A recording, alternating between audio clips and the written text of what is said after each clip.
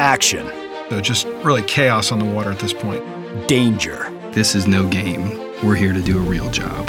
Adventure. I've been around the world twice and I've seen everything 3 times. You're listening to Sea Story.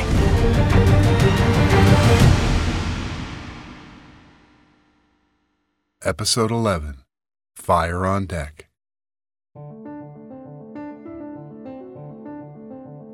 I'm Chief Aviation Bosun's Mate Jacob Hicks.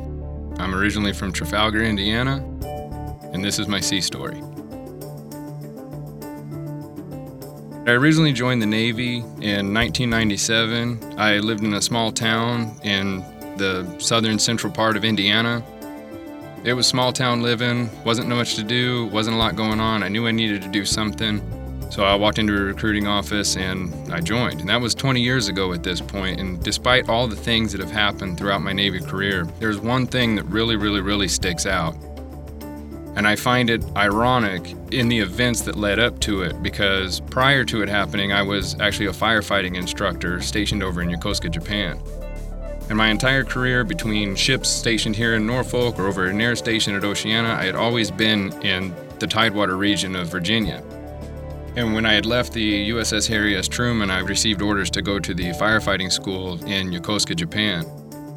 And while I was over there, even though we drill and we train and we do all these things, we teach firefighting and damage control, and we teach how to make sure that we are okay, because when we call 911, we are 911. We are the ones who are going to take care of our own problems out there, and a casualty at sea is something that no sailor ever wants to deal with. So after 3 years of teaching firefighting, I received orders to the USS Kearsarge, and when she was on deployment in 2016, she was doing a 2015-2016 deployment. We were doing flight ops as normal. Everything was going the way that it's supposed to. We were launching aircraft, we were recovering aircraft, we were doing our amphibious stuff. It's a really exciting part of being in the Navy to see those types of things. So it was a normal day of flight ops. Everything was going just the way everything normally does. Being in the fueling division, it's our job to go up there and make sure that the aircraft are topped off and ready to go. The handlers are out on deck and they're moving aircraft around, and of course everybody's down below and they're doing what they need to do to keep the ship moving. Prior to a launch, the ABFs will go up there, we'll refuel all the aircraft, we'll get them ready to go. The ordnance guys, they load them up with everything that they need. Air crew guys get the pilots ready, and then it's time to launch. So at that point, myself and the rest of my crew, we went back down below decks because we're no longer needed on deck after the refueling. Everything was normal. They launch one aircraft, get it off deck, launch a second aircraft, it's off deck, third aircraft, it's off the deck. Get down to the 5th aircraft, and when they were spinning up, ready to leave, for whatever reason, there was a disaster with the engine on this particular AV-8B, and it exploded on the flight deck. I was below decks and I had just came off the deck. All I remember hearing was this loud thud, and then the crash alarm sounded. It was kind of surreal because between training and the education we go through about this stuff, it's supposed to be an instinct that you just react to what's going on. And the surreal part about it was the fact that all we did was grab our gear and head back up. And when we got up there, there was already crews. The mobile firefighting truck we use up there was already there putting out the fire. There were people on hose teams that were putting out this fire. I noticed a hose team was missing a hose team leader, so I ran over to that team and I was helping them to extinguish the fire. I remember thinking to myself that in 3 years of teaching firefighting, I had always asked the question about the fire on board the USS Forrestal. I used to always wonder what was going on in the guys' heads who were on board that ship that day that they had that fire. And I remember standing there, and even though it was just instinct to do what we needed to do, to move around, to take care of this fire, I was thinking to myself what those guys were thinking.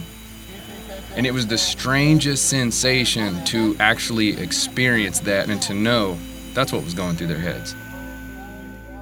I knew exactly what those guys were feeling that day.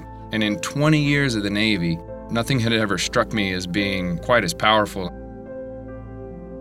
So when everything was said and done and everybody was kind of looking over what had happened, The normal flight deck crew is generally around 30 people who are standing on deck taking care of whatever needs to get done. But after the fire, we had well over 100, maybe 150 people up there. And despite all the stuff that was laying around from obviously an airplane exploding, all these bits and pieces laying around, everybody was just standing around like shocked that nobody was hurt, nobody was injured, nothing happened to anybody, everybody was just fine. And from the time that the fire ignited to the time that it was out was around 30 seconds. And it was a pretty big fire, that's for sure. It just was an explosion, it happened, we got it put out, and everybody was just kind of overjoyed and talking about, like, glad I went through school. Man, I'm glad we learned about that. Man, I'm glad we talk about that. Everybody was so proud of themselves for taking care of a situation that you wonder whether or not you can actually get through something. And some situations in life pop up and you say to yourself, I don't know if I would be able to do that. And then when you do it, you do 1,000 times better than you ever thought you would. Being a small town guy from Indiana, to be able to actually challenge myself and to be challenged and to constantly see that I'm bigger and I'm better at things than I would have ever imagined. Despite all the things that I've done in my career, had it not been for the Navy, there's no way I would have never found that out about myself.